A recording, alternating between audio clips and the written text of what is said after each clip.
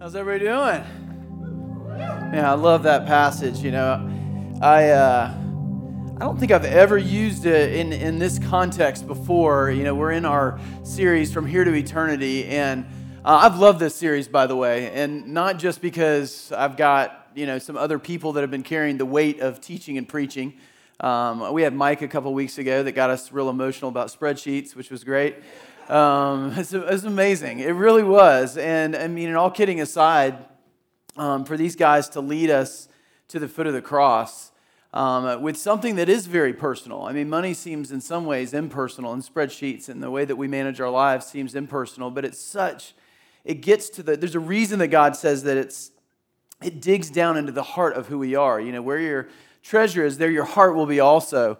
And then Jeff Arkell. I mean, we had no idea. We were just rolling the dice. We were just like, let's roll the dice. Never heard this guy speak or anything.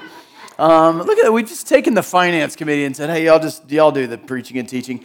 And it has worked so well, and they've done an amazing job leading the church. But the essence of the series, really, I mean, you talk about this is the time of the year the church raises money, and it's Vision Sunday, and we're trying to pay all the bills, make sure everybody gets paid. But honestly, and Mike would tell you this, the finance committee probably doesn't want me to say this, but God's done so much. We've never not paid the light bill. Everybody on staff's always been paid. Everything that we thought was the most risky thing that we could ever possibly do in terms of pushing forward and saying, okay, this is going to be our budget for this year. God has always overwhelmed us with generosity. You guys have overwhelmed us by the gospel working in you with generosity. So this isn't one of those seasons where we're like biting our nails going, I wonder what we're going to do. This really is about a change in mindset. It's about wrapping our mind and our heart around the gospel and experiencing freedom. Somebody said that in pre-service prayer, and I just thought, if there's anything that we want to understand today is that it's possible that we would be free. And if we're free, then all of a sudden our mind does go from here to eternity. We begin to think differently. We're not wound up and bound up by the things that we see here, the tangible things. The gravity of this world are the things that we see and that we can grab a hold of that make sense to us. But when we think about eternity, it can feel obscure. But when you've been raised from death to life, when our dead heart has come out of that grave with Jesus, then it should change. Colossians 3 says that we've been raised with Christ, and so that we should set our minds, our hearts, our very being on the things above, not on the things on the earth. That doesn't mean that we don't know what's going on down here, that we don't have money, and that we give it all away, and have nothing to eat. But it does mean that the mentality is different. Where do we put it in the pecking order of our lives? And then how do we view it? Do we view it as our money, or do we view everything that's good that we have in our hands as a gift from God, coming down from the Father of heavenly lights, it says in the book of James? Have we had that change in mindset? And that's really what From Here to Eternity is about, because there's going to be a day, I said this at the very beginning, there's going to be a day when all of us, every single one of us, whether you're a follower of Jesus or not, whether you believe in Jesus or not, you're going to see Jesus face to face. And in that moment, it will be crystal clear.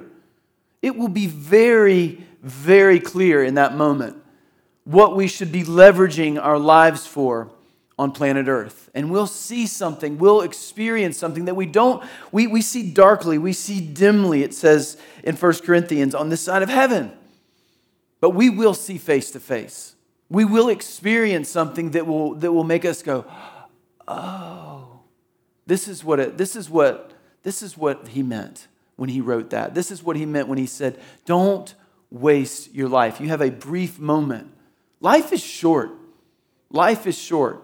And how we leverage our lives matters. And we get the beauty and the opportunity to leverage our life for what will matter most in the end. To have the things that we do, the way that we spend our resources, the way that we spend our time, we can have that matter. And we won't quite see it here, but we will get to see. There'll be this joyous moment where we'll get to see something. We were praying with the students this week, right before I got to speak this week, which I love. And just thinking about, hey, this is the normal grind, and what we do with students, and everybody's doing their serving, and you can imagine you got 50 kids coming, and it gets a little rowdy in here. And as for the leaders, God bless you. I mean, I'm looking at some of them. I see you right there. You hosted this week. You did really good, Isaiah. Just amazing up here, just crushing it. That dude, man, you never know. Isaiah's kind of cool, and he's like, you just chill, and then he gets up here, and he's talent, man. You belong on the stage, man. I loved it. And kids respond, But it was just an amazing, time to be with kids. But beforehand, I just had this thought that we're going to get to see. God's going to show us. He's going to point. I feel like he might rewind the tape and say, this is what was happening in the heavenlies when you guys were in here praying. This is what was happening in the room when that kid was getting hit in the face with a dodgeball. This is what God was doing in the moments when you were thinking this doesn't mean anything. We're going to get to see how we spend our lives and what that means in heaven and how it affects people. We're going to look around and see people's faces that wouldn't have been there had you not preached the gospel to them with your actions and with your lives and with your finances. And that's what this series is about. And when you look at this passage, I love that it's a picture of not, obligatory giving, but it's a picture of worship. It's not this thing that this woman is doing because she has to. She's not pouring something very expensive in her mind at Jesus' feet because she's thinking, I've been at church for a while, and my kids, they go to student ministry and kids ministry. They've been watching after my kids, and, we're going to get a little bit more, morally, tight and strong as we're in church. And, it's probably time to just, we got to give back. We got to figure out what can we give. No, there's this just explosion in response to the gospel, to God's forgiveness, to His grace, and to His mercy that causes something in her heart that is unusual. And I started thinking about what is it that in our culture and in our society, and I think in all of history, that makes us not generous. And I think all of us like to think that we're generous, but in all honesty, when it comes down to the root level of generosity, I'm talking about the type of generosity that's shocking, I think we all struggle. We want to balance that. We want to look and go, okay, what can I do? How is this going to work out? And that we live in a world of diversity of thought. Let's make sure that we diversify our funds, we diversify our resources, we diversify our time. We put some here, some here, some here, some here, some here. But when I read Scripture, when I really read Scripture, there's no diversification. It's all in one place. It's all eggs in the Jesus basket. It's take up your cross and follow me. But prior to that, it's leave everything else behind. What does he say to the rich young ruler? Give it all to the poor. And he's not saying that all of us give everything to the poor. He's getting to the heart of things. What have you pinned your life on? What's holding you up? What is your security? What do you think is going to save you? Do you think money's going to save you? And what that reveals for you and for me is scarcity mentality. I realize that all of us deal with this. This is just a biblical principle of living like an orphan, like you've got to scrape for what's yours. But a scarcity mentality, if you go and read psychology journals, Psychology Today, in fact, you could read that and you will find all over it what scarcity mentality does to the human heart. And it absolutely makes you the opposite of generous. Because scarcity mentality is when you're worried and you got to scrape for what's yours. Now, I experience scarcity mentality. I don't know if any of you know this, but I like to surf. I know this is a shocker for some of you that have been here for a while, but when in Jacksonville, people don't always know that Jacksonville is a surf town, but it is got amazing surfing culture here. People are like, there's really waves here to surf. Yes, there's waves, and they can be good from time to time. If you're in the right place at the right time, they're great. But it's a scarce surf culture. It just is. There's a scarcity mentality. If you go to the premier locations, you go south side of the pier, you go to the Hannah Park, to the Mayport Poles, there's a little bit of it, and that's where localism. Anybody heard of localism, like in the surfing communities? That's in almost every surfing community. And when you experience localism, when you paddle out, people aren't smiling. Like, they're not looking at you. If you're out there with your Costco board, legs all spread out, kind of flopping out there, paddling out to the side of the pier, you're not going to get met with, hey, man, how are you doing? And people are just stern, like, what are you doing out here? The shoulder's going to start coming in because they're getting ready to block you. You're not going to catch any waves because there's scarcity. It's like Swells come every so often, and then there's one peak where the waves are happening, and you're going to get them. So everybody kind of surrounds that little spot. Everybody's kind of looking at everybody, and there's the angry face. I mean, I realized that pretty quick. It's like, you got to figure out, and that's funny. I see people that don't surf there very often, they come out, and then you just hear the rumblings of all the crusty local guys just like, what's that dude doing? Can you go down? You just know that right here is like our spot. This is what we do. It's just a scarcity mentality. And it's the way that it is. Now, occasionally, and if you surf, you get this, like a swell will come through where there's like consistent waves, and it's all down the beach, and it's everywhere. And everything in that moment changes. Like I remember one day being at Hannah Park at the Poles, and I was surfing, and everybody was in the best mood I've ever seen. Guys that I thought hated my guts because I've surfed with them, just not, I better not talk to that guy. I've taken his waves. And they're just smiling at you. They're cheering you on. They're paddling back out after they caught a wave because there's so many waves. And they're like, woo, look at you, you're doing great. And then you're getting ready to paddle in another one, and they're like, just go, because they've had so many waves. It's no longer scarce, and everybody's like, you're awesome. I'm like, no, you're awesome. And it just changes completely. And then all of the surfers, they get out of the water and they annoy their families for a couple of weeks talking about surfing with everybody. It's like, hey man, did you get out of that swell? Everybody got out of the waves. I just hit it at the right time. It was fantastic. We rode so many waves. This is amazing. And everybody's like, I don't even know what you're talking about, and you're annoying me. But that's the idea of going from a scarcity moment to an abundant moment where all of a sudden everything, the generosity, just explodes. It just happens. And what's interesting, it's contagious. I was just out surfing with a younger guy that I've surfed with a few times recently, and he's just one of those generous guys. He surfs way better than me, could probably beat me to every peak and surf every wave, but he would always, when he sees me, he just trades waves with me. He says, you go. And then it's just like all of a sudden I'm letting him go. And it just kind of is one of those things that changes. And what you see here in this, when it comes to money, and the tension around money, we treat that as if it is the resource that is going to save us from scarcity. Now, Mike made a great point that we really don't live in a scarce, as crazy as the economy is, as crazy as our political climate is. I mean, none of us, everybody's eating tonight. Everybody's going to have a roof over their head. Most of you have got some sort of internet, are going to watch Netflix, Hulu, HBO Max, or whatever it is that you're going to watch tonight. As poor as we think that we are not poor. I could find the person that is the most financially destitute in the room with the most debt, and I could probably make a good case that I could find a large portion of people on planet Earth that you're richer than. I mean, that's just a reality, but yet we still have a scarcity mindset. Money is attached to the things like it's attached to fear. Like we worry, are we going to have enough? Are we going to have enough to do this? Are we going to have enough to get past this? Are we going to have enough to get out of the debt like Jeff was talking about last week? Are we going to have enough to get us over the hump, to buy a house? What are we going to do because the economy is going this particular direction? And the world doesn't help create scarcity mindset. I mean, I know nobody's worried about the future, really. I mean, everybody's watching the news going, what's going to happen? This guy got put in office and gas prices. We're just going to end up on a farm with, you better go buy some silver and bury it, according to Fox News. You know what I mean? Like, it's got to happen right now. There's going to be weapons and tubes on a farm, and that's what we're going to do. And people, we live in that scarcity world. Like, what are we going to do? It's attached to fear. It's also attached to insecurity.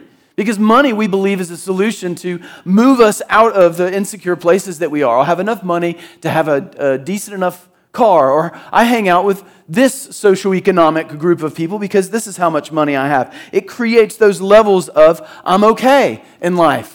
This is where I am. There's the people that are down here, they're struggling, they can't make it, they can't having trouble finding a job, making enough money, and then I just need to be here where it's comfortable. I can go to this club, or I can be in this part of a neighborhood. I could live this close to the ocean, or this is where I, find my life. It's attached to self-esteem. It can buy me things to, make me prettier. Gym memberships where I can work out and, get all this tightened up and looking good, right? Buy the products I need to buy the clothes I need to buy. I mean, that happens young. I mean, it's attached to so many things. And in that, you can see the undertone of the scarcity mentality. And when do people finally not feel scarce? I mean, the way that we look at it is when you have money. I mean, when people have money, we look at some of the most generous people on planet Earth, and deep down inside, some of us are just like, yeah, but they're rich. You know, they gave away half their income, but they're still a billionaire, you know? It's like we almost get cynical about that because they're so wealthy. How could they possibly have a scarcity mentality about anything? So as we look at this passage, you see somebody that's, you'll find out, she's giving away a lot of money in the process. Like what she's doing in terms of pouring out this perfume, it's worth a lot. And she's doing some other things that somebody with a scarcity mentality wouldn't do. And so I want to look at it and say, what's prompting her to do the things that she's doing? Because this looks different than filling out a card and wondering what we can do as a family. This just looks like an explosion of a response and just a generous moment that's driven by something different than a guy giving a giving talk and a church responding to it. But I want to tap into that because I think that should be the heart of our generosity. Not obligatory giving. This is the time of year that we give. But do we really believe, like what Dave said, do we really believe that Jesus is alive from the dead? Like what we're doing, we're living in this world and going about our lives, but there's a crazy reality. I mean, if we really believe that He died, He was crucified, He was put in a grave, and then raised up from the dead by the power of God and the power of the Holy Spirit. And the tomb is empty. And Jesus is alive. That should have some crazy implication on the way that we live our life. If that's who we're following, and He's telling us, hey, I'm just telling you all this stuff that's here. Yeah, I'll give you what you need. Look at the flowers of the field. Look at the birds. You can see all of the stuff. I provide for them. You're going to have what you need. But don't believe the lie that any of it is going to save you. I've done everything to pay it all. And there's something after this. And I'm telling you, you've got a blip on the radar. You've got this little chunk of time to leverage your life in faith for what matters most in the end. And I'm just telling you, I'm begging. That's what the Apostle Paul's almost begging us, saying, we're going to see something that will make us realize that we wish we'd have done it differently. But right now, we can. Right now, we can think about those things differently. So there's 3 things I want you to see about this situation and what's happening in Luke chapter 7. So if you got your Bible, you can turn with me. But right at the top, we see in verse 1, it says, when the Pharisees, they had invited Jesus to have dinner with him, and he went to the Pharisee's house and he reclined at the table. And a woman in town who lived a sinful life. I mean, there's all kind of speculation about who she was, if she was a prostitute, that she was the woman that Jesus encountered that was getting ready to get stoned, and then he, kind of throws down the gauntlet and everybody kind of has to drift away because he says, he who hasn't sinned cast the first stone, and they're like, uh-oh, we got to go.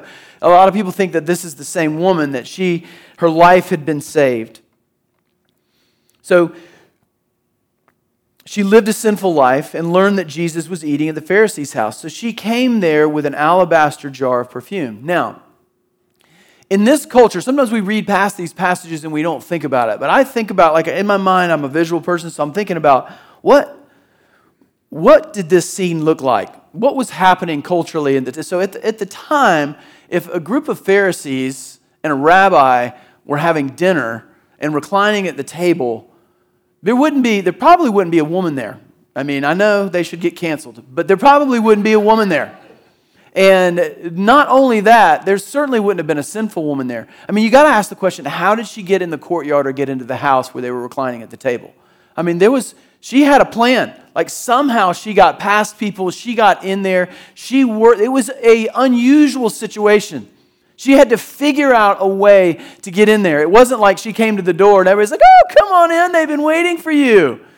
Sinful woman. That's exactly what we want around. The Pharisees, they seem like guys that are really tolerant of sinful people.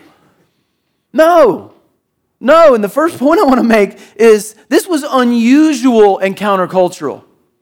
So what's getting ready to happen in this worshipful generosity moment is it was unusual and countercultural. It wasn't a normal thing.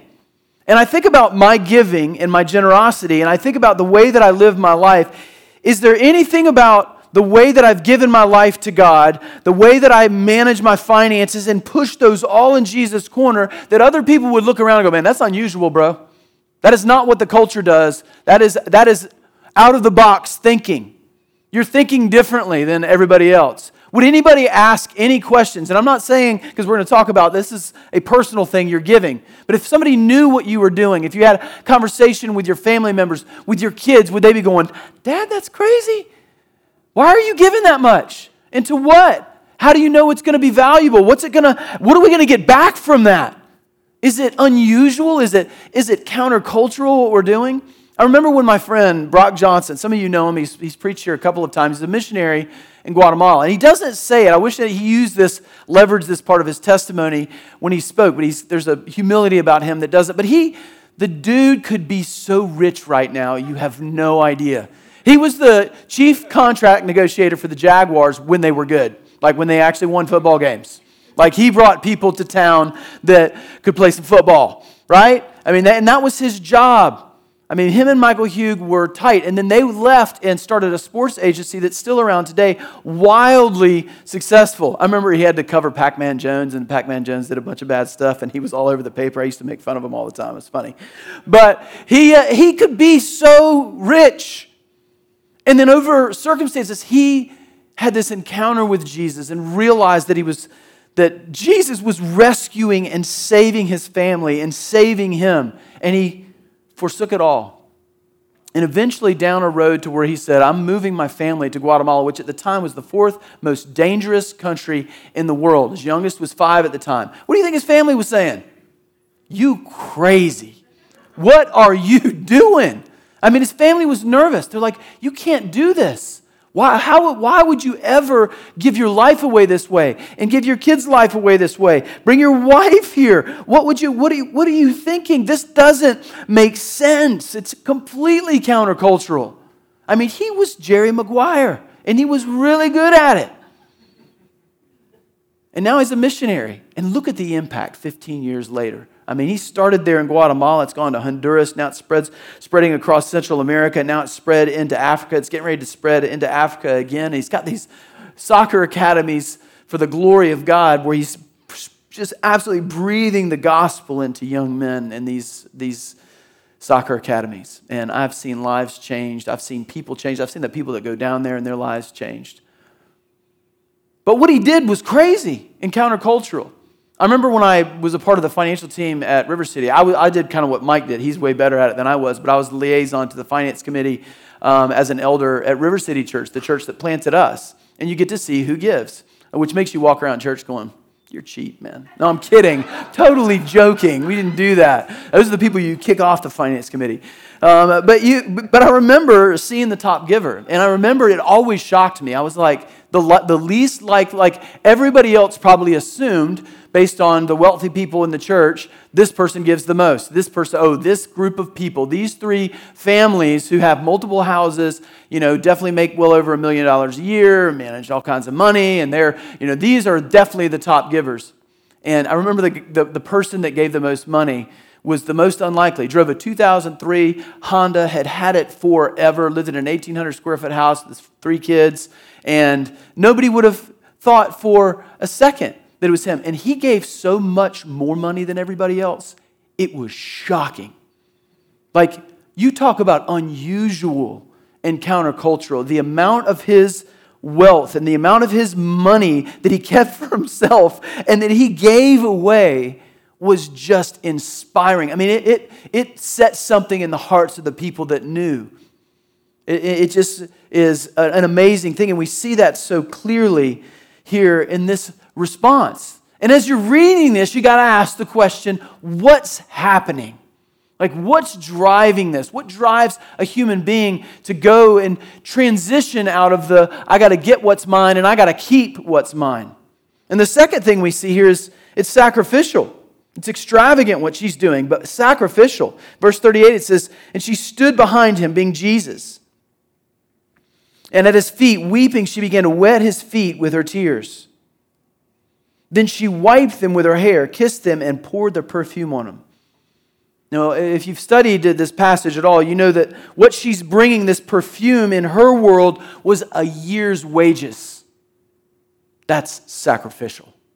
I'm not guessing this sinful woman, based on what commentaries say her life was like, was wealthy. But all of a sudden, she's dumping out at Jesus' feet a year's wages. And I'm not dropping the guilt bomb. I'm just going, dang. Like, am I going to just all of a sudden look at my life, count up what I make in a year, and just give that? Say, Jesus, you know what? You leverage this. I'm going to open my hands, and you leverage this for what matters most in the end. Because something's happening in my heart. Something's exploding in my heart. Because that's what's happening to this woman. For her to unusually break through into the dinner and do what she's doing. No dignity. I mean, she's not thinking about dignity. She's not thinking about who's looking at me. She's not thinking about what this looks like because it doesn't look good. She's thinking, I can't help myself. It is sacrificial what she's doing. You know, there's a story in 2 Chronicles 21 where David is experiencing the mercy of God. He had sinned against God. He had started believing his own press. And I think I actually preached on this passage where he started believing his own press. It's when he's counting his men. He's like, let's just see how many people we got, how cool we are, how much better we are than everybody else. And then God was coming in and saying, hey, you're treading on thin ice. And something begins to happen, and then God begins to show mercy. And an angel of the Lord comes to David and says, hey, you should go give a sacrifice on the threshing floors where they would thresh out the wheat of this guy's house. So go to the threshing floor, build an altar there. And who knows why it was this specific place, but David goes there to this guy's house. The guy sees King David roll up. He says, hey, we're going to build an altar on your threshing floor. And the guy immediately responds, and David says, well, what do you want me to pay? I want to pay market price for it. I've got all of this gold. I've got all of this stuff that I want to pay so that we can build an altar here. And the guy says, King David, you can have it.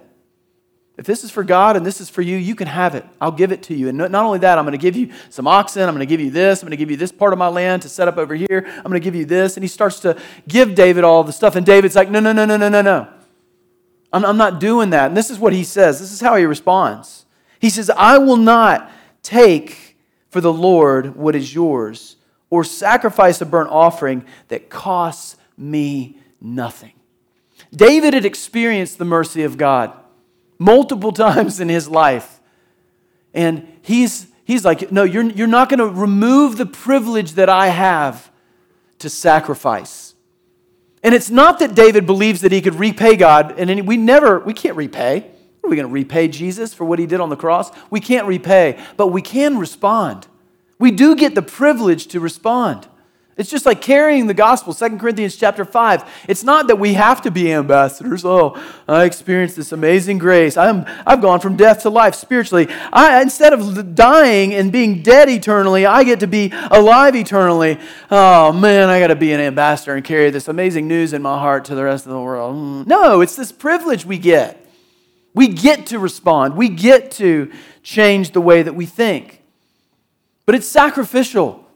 You know, every year my family, I got a big family, and after Christmas, instead of doing, gift, when your family starts growing and the gift exchanges with extended family you're like, dude, do I have to buy a gift for everybody? And you go broke. And after a few years of going broke, you're like, hey, let's put on the brakes. Let's do gift exchange. You do the white elephant thing. You do dirty Santa or whatever you are, depending on how sinful you are. And you got all these different Christmas things that you do. And so we started doing this all the guys in the family, you'd spend a certain amount of money, buy a new gift, and then you would bring a used gift, and then we'd play games and do all the dirty Santa stuff. And so the rules were this amount of money and then a used gift. Now, the rules behind the used gift is it's got to be something that you hate to give away. Like, it can't just be the thing that gets passed around from year to year, the picture of the uncle that nobody knows. It's like, oh, we opened it. It's Uncle Teddy again. Yeah, we know. No, it's like it needs to be good. And this makes it exciting when and you walk around your house and you're thinking, and what is going on in the mind is this is sacrificial. Like, I've literally, and some of us obey those rules and some don't. Sometimes you open it, you're like, really? That was hard to give away? My wife always, literally is like looking at it going, I can't. Ann and Joe, same thing. They're like looking at things going, oh, I can't. And they bring it. And everybody goes crazy in the exchange. You draw the numbers and and the guys Mike Gajewski always does it right. Like we always open his, we're like, dude, you're really giving this away? It's amazing. But it wasn't last year, it was the year before. I couldn't find anything. And I opened I randomly opened my fridge and I saw like 2 of the biggest ribeyes I'd ever seen that I had bought at the Fresh Market. And I thought, it's not the typical gift that you bring, but I imagine people are going to be pretty excited about these ribeyes because this is the guy's gift. So I packed up 2 of the fattest, it's like Old Testament, bloody ribeyes. This is my sacrificial giving. And it was amazing. Everybody was fighting over them. I think Dan McFerrin ended up with the ribeyes. Cooked them and I didn't get an invite over for dinner. And they were my ribeyes. But sacrificial. There was something to it that was like, hey, I don't want to just flippantly give because God doesn't need our money, and the reality is it's not about how much you give. We might want to say that and behind closed doors in the finance committee. Well, it really does matter how much all these people give. But it really does. In God's eyes, God doesn't need our money. One, He is what? He is looking at the condition of the heart. He's wanting to bring freedom today. And I'm not up here feeling some crazy obligation that the church is going to get sunk if you guys don't give. I'm just telling you, there is a place that you can get mentally and spiritually that will bring you freedom when it comes to finances, when it comes to the way that you look at money. And it's not about giving your money here at OCC to the general fund, to our vision. It's about changing the way that you think about giving your life away to Jesus and the freedom and understanding that we don't want to be in bondage to money, believing that it will be the salvation to our scarcity mentality. Believing that it will be our approval, that it will be the thing that keeps us safe, that it will be the thing that carries us into retirement, that it will be the thing that makes us feel okay, that it will be the thing that we can pass on to our kids so that they will be safe because that one's a knucklehead, he'll never have a job. We cannot put the foundation under our feet and allow it to be money. And we need to be free from that because it is fragile at best. Watch the economy. I love it. When you're free from money, you're not looking at the pump and the prices at the pump or the stock market or Wall Street going, oh, you're just not. You're free from that. It's like, come what may, God is sovereign and on high. Have I made the decision that what God's given me is not mine, but is mine to steward, to leverage for the glory of God? And when we change that, and how does that happen? I think that's the key, and that's where we land in number 3. This woman was responding from overflow and not scarcity. Look, and I'll just kind of catch you up. She breaks into this dinner, and she goes and is responding, and obviously Jesus and her had an encounter, and He had forgiven her sins. He had possibly saved her life. And she had experienced somebody that nobody in society would extend forgiveness. Nobody wanted to be around. She's the outsides of society, the people nobody wanted to be in proximity to that had any type of status. And all of a sudden, here comes a rabbi. And this rabbi that's now become famous, that people are following around, who's performing miracles, who people are saying is the Messiah. And he looked at me. He gave me attention. He approved of me. He gave me an opportunity. I didn't think I had a shot with God or the things of God. That was for other people to get in the inner court, to be near the temple life and the temple world. I've never been a part of that. I never thought I had a shot with God. And today I know that I have a shot with God. Not only that, I think I've seen Him face to face. And now I'm washing His feet. Now I'm rubbing His feet with my hair. Now I'm pouring what's worth a bunch to the rest of the world, but now it's worth nothing to me. I'm pouring it out at His feet. She's operating out of overflow and not scarcity. And then what happens? Jesus hears the grumbling of the Pharisees going, if he only knew who this woman was and what her life was like and what she's done. And of course, they think they're talking privately, but Jesus is, like Superman and hears everything. And he begins to tell the story, the parable. He says, hey, a money lender, you know? He lended 500 smackers to this guy and 50 to this guy. And he was generous and merciful, and these people were unable to repay their debts, and he forgave their debts. And asked the question to the Pharisees, he says, hey, who's going to love the money lender more? Who's going to love this amazingly merciful and graceful banker more? And they're like, really? The dude that had the bigger debt? And then Jesus drops the hammer in verse 44. He says he turned toward the woman, and just pointing at her and just he's saying, hey, I need you to see something. These guys probably never had learned anything from a prostitute before. But Jesus is like, hey, I want to give you a little bit of classroom work right here with this prostitute. And he says to Simon, do you see this woman? I came into your house. You didn't give me any water for my feet. And she wet my feet with her tears and wiped them with her hair. You didn't give me a kiss. But this woman, which all would be customary, by the way, but this woman, from the time I entered, has not stopped kissing my feet. You did not put oil on my head. She has poured perfume on my feet. Therefore, I tell you, her many sins have been forgiven, as her great love has shown. Do you see that? Her many sins have been forgiven. He says it's obvious that her sins have been forgiven because she's responding to it in love. Not because she has to, because she can't help it. My life has been saved. I've been seeking and looking for approval from men, from people, from the world around me, and now the King of the universe, the Messiah himself, looks at me adoringly. I'm responding. I can't believe this is true. Different view of money, different view of what it looks like to have dignity. You did not put oil on my head, but she has poured perfume, a year's wages, on my feet. Therefore, I tell you, her many sins have been forgiven, as her great love is shown. But whoever has forgiven little, loves little. Then Jesus said to her, your sins are forgiven.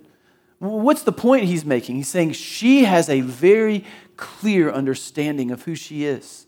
She knows what salvation looks like. Jesus wasn't saying that the Pharisees weren't sinful. In fact, he is highlighting their sin. He's just saying she's awake.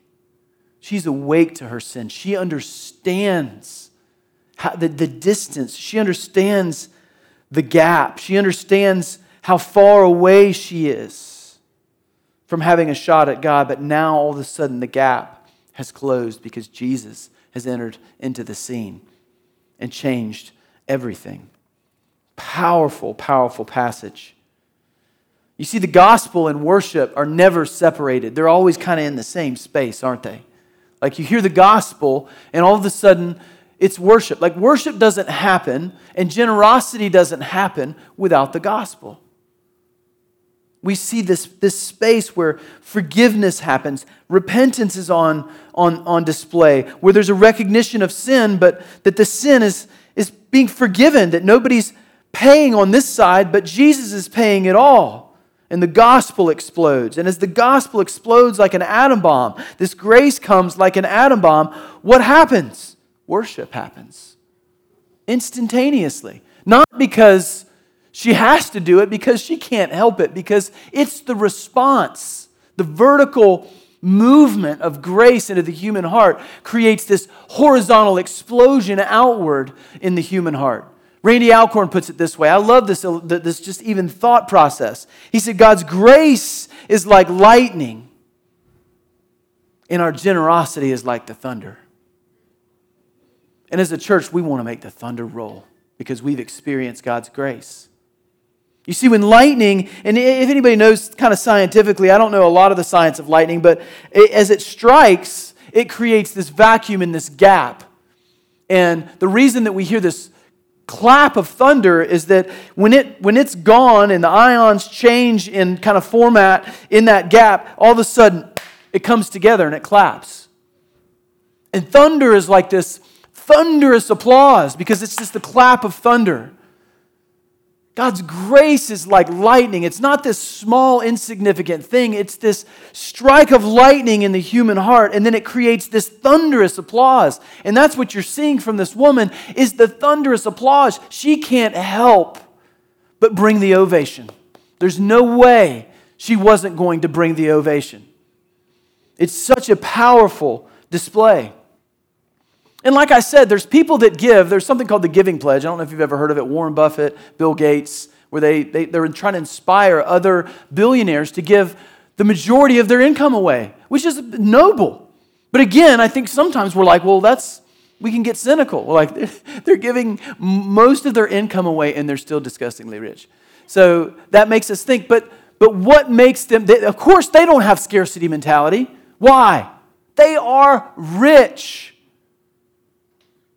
But if you've received the grace and mercy of God, you've received the cross of Jesus Christ, blood poured out on Mount Calvary, death, burial, and resurrections, your sins now past, present, and future, annihilated by the cross of Jesus Christ. Your eternity is now set. You are sons and daughters. You are seated at the right hand of God in the heavenly realms. You are rich. You are rich. Scarcity mentality has been blown away. The Apostle Paul in 2 Corinthians chapter 8 and chapter 9, he starts to describe these people called the Macedonians that they gave out of the depth of their poverty. And he's blown away. He's teaching the Corinthians who are having trouble being generous. He's like, hey, I just want to show you what generosity looks like. And you don't have to be rich to be generous. These guys have been persecuted. These guys gave out of the depths of poverty when you would think they have nothing to give, and they were abundantly generous. He said something was driving that generosity, and it was the grace that they had received. They understood something about their money. They understood something about their poverty, but they understood something about what it meant to give their entire lives towards the mission of God. And he goes on to say in 2 Corinthians chapter 8, he says, I'm not commanding you. In this whole passage, he says, I don't want anybody giving under compulsion. God is looking for a cheerful giver. God doesn't need your money. So he says, I'm not commanding you, but I want to test the sincerity of your love by comparing it with the earnestness of others. He says, I want you to look at these people because this is crazy. It's unusual. It is countercultural. It was sacrificial. And it was out of overflow, but it doesn't make sense because they didn't have anything.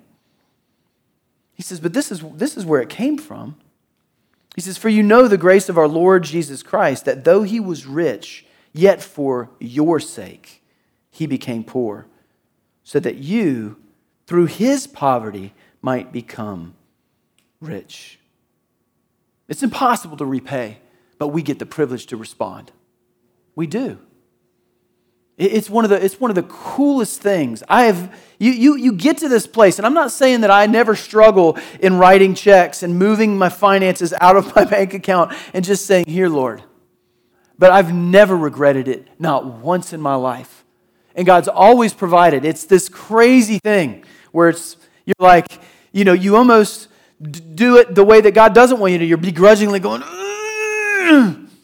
And then all of a sudden, I look back time and time again when I thought, man, we're struggling financially. I don't think we're going to make it. I don't know what's going to happen in this season of life. I don't know where we're going to be. I don't know what's going to happen. I look back and I'm like, I had so little faith because God has provided for all of it. And it's not that it wasn't bumpy. It's not that we weren't biting our nails a few times or, going, man, we put a couple extra dollars on the credit card this month. I mean, we've done it. But God has been so faithful. I've never regretted pushing my money in his direction and not keeping it in my own pocket. God is so good. I love that risk. Just speaking of students, I love watching the gospel, and students don't have hardly any money. Most of them have nothing, especially an 11-year-old. And I love watching 11 and 12-year-olds, their heart get transformed by the gospel. Because for them, generosity and for them, worship is to give away dignity. I mean, popularity is the highest thing on their level. When you say, kids are just worried about being cool. It's just like they come in and, they're wearing the right thing and doing the right thing. And, you're terrified. And to be at church, to be expressive in worship, to be up front, to be engaged in what's going on is not cool. To be, talking to your buddy and doing this and all that, that's what they think is cool. It's like, I don't care about what I'm doing. I'm just here for the games and just doing the thing. And the talk, now I got to listen to Derek talk about the Bible. And then all of a sudden, the Holy Spirit comes, the gospel comes, and you see this, just something happens in that mind where they're frontal lobe hasn't even developed. They can't even think 8 seconds in front of them. Squirrel, they don't even know what's going on. And all of a sudden, God, by the power of the Holy Spirit, brings focus for 15 minutes. And they absorb the gospel. And then you see them respond in worship. And I'm always so impressed.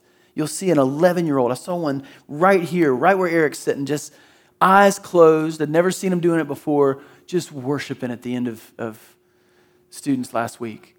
By himself, just fully like, I don't care that I'm not cool. Generosity towards God. I'm going to give you everything. And it was sacrificial because, you know what? People might not think I'm cool. That's fine with me. That's fine with me. And as adults, that's everything in our heart. That's everything. It's our finances. It's the world that we live in. So what does it look like for us to applaud? And I just want to say a few things as we kind of land right here. And I want to give us an opportunity to respond. But there's so much that God's doing. Like this year, you'll find out. I'll give you a little preview to Vision Sunday next week. The largest jump in our budget that we've ever made. And not because we're like, oh my goodness, we've got all of a sudden got these bills. It's because we have big vision for what God's doing. And instead of investing, and we've spent years investing in infrastructure, we've been placemaking the last couple of years, which has been so much fun. We've got Suite 7 over here to create more and more spaces for people to come, to invite anyone and everyone into the unending ocean of grace. It's been awesome. But this year we want to invest in people. And people are God's plan A for bringing the gospel to the ends of the earth. Not the stuff that we have. We need the stuff. We got to have copy paper and have office supplies. I get that. But people, you guys, you are plan A to bring the gospel to the ends of the earth. And we are excited that we are going to be investing more and more in you and more in the people that come here and are experiencing Jesus, that they might become anchors, that they might anchor somebody else's experience into the unending ocean of grace. We're doing that through foreign and local missions, as Dave was saying. We went from 3.5 years ago, we didn't have a staff person or any anchors or anybody managing our Groundswell ministries. We didn't even have Groundswell ministries. We had missions that we were supporting, but to put somebody in headship. And then the Johnsons came on the scene, and they took it over, and all of a sudden we have foreign missions Groundswell leaders. And now that's expanded to 7 people. We've even got somebody in charge of logistics that's on staff for us, Caitlin. And now they've got a team, and it's spreading the whole globe. And just think of one of those ministries. And again, we'll talk about, please come, we'll give you a lot more information. Just in one of the ministries, in ACOA, we've talked about being a church planting church and what it's going to look like to plant churches as a church, how we're going to have to grow, build some infrastructure, and then we want to send our best when we plant a church. But we've now, this year, got an opportunity to plant churches. But not 15 miles down the road, not 20, not 50 miles down the road, but across the globe. We could plant churches. $3,000 investment. If we work with ELI and specifically ACOA, $3,000, a pastor gets assessed, he gets sent to Bible school to learn good theology, they get 75 Bibles for their church, and they get a place to worship and continuous check-ins and training, $3,000. I think we can plant multiple churches in 2022 and have the gospel exploding in another part of the world. How powerful is that? I could go on and I could talk about the reopening of Carver and what it means in our community to be there, to have tangible hands and feet in our community, tutoring kids that don't have the opportunities that you have. They don't have the resources that you have. They don't have the parental power. They have single moms that are grinding with 5 and 6 kids in a 2-bedroom house trying to make money. They need your help, and we get to provide it with resources, with money, and with presence. Presence, not Christmas presents, but our presence being there. Being there. Tutoring. Saying, I'm with you. I'm going to support you. I'm going to be the face that you know. I know your name. We are going to push in that direction so hard. We want to see outside these walls. We've been spending time building roots and digging down to say we are in this community. And I've always said we want to be the community that if we ever disappeared, people would go, this is crushing to Jack's Beach to lose Ocean City Church because we've had such an impact here.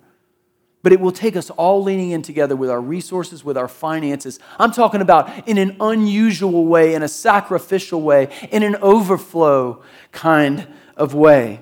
And I'll just show you just real quickly how this works, and then we'll give you an opportunity to pray about what God's going to lead you to give. Like, just starting on the low end of sacrificial. I've always said this. This is kind of, one of my illustrations I've used. I might get in trouble for using it, but just think about a 6-pack of beer, a good one. So what are you looking at? Like at I-10, High Life, something, really good boutique 6, local brewery. They're about $10.99, so let's round it to $10. What if you just, for a week, and I like weekly giving because it's easier for me, smaller amounts, and each week, it's just one of those things I like to do. $10. And I just say, you know what? I'm already giving a lot to Ocean City Church, but I'm going to up it to $10 a week. I'm going to add that to it. And say we got, let's just take 100 people out of each one of our gatherings, 100 adults. I'm not even counting students and kids, which I think they could push and give as well. But let's just, for the numbers game, look at 100 in each gathering that just said, you know what? We're just going to roll in. We're going to take the 6-pack challenge. Never hear that in church. $200. Right? Or 200 people, $10 weekly times 52 weeks a year. Guess how much money that is? Let's look at it. 104. Okay, we have what is it? Around $150,000 increase. Okay, that's just the 6-pack challenge, people, and we're crushing it with our 6-pack. That is, and we're not even in the ballpark of sacrificial yet. Like, you know what I'm saying? I mean, I guess it depends on the 6-pack. I mean, it's a lot. You know what I'm saying? We're not even there yet. And look how it compounds. I love the whole better together mentality, because one 6-pack, $10, $52, that's not all that much. But when we do it together and just say, we're just all going to do it, look what happens. Then that's not everybody. We have about 560 to 580 regular attenders, people that come here, once or twice a month at least. I mean, we could immediately begin to fill in the gaps for some of these ministries and Groundswell and beyond by doing that. Okay, now what if we got some new givers that are just saying, I'm jumping in? I'm talking about, we're just going to look at 10 people. 10 people. I love doing math sometimes, and I hope these numbers work out. Mike's probably going to go, you added wrong, and if I did, that's fine. We got 5 people giving $40 weekly. So it's a little bit more. You haven't ever given before. You're like, I'm going to do $40 weekly times 52. That's $10,400. Take 2 people giving $100. That's the same amount. 1 person giving $200 weekly. Same amount. 1 person giving $300 weekly. $15,600. And 1 person giving and some of you are thinking, $500 a week? That's a lot. There's people doing that now. Beyond that, I mean, there's people that are just sacrificially giving in this church, and it's amazing. That's $26,000. That's another 70, and it's just 10 people. It's just 10 people, and that's 72,000. I mean, we're already beyond our budget increase just with those numbers.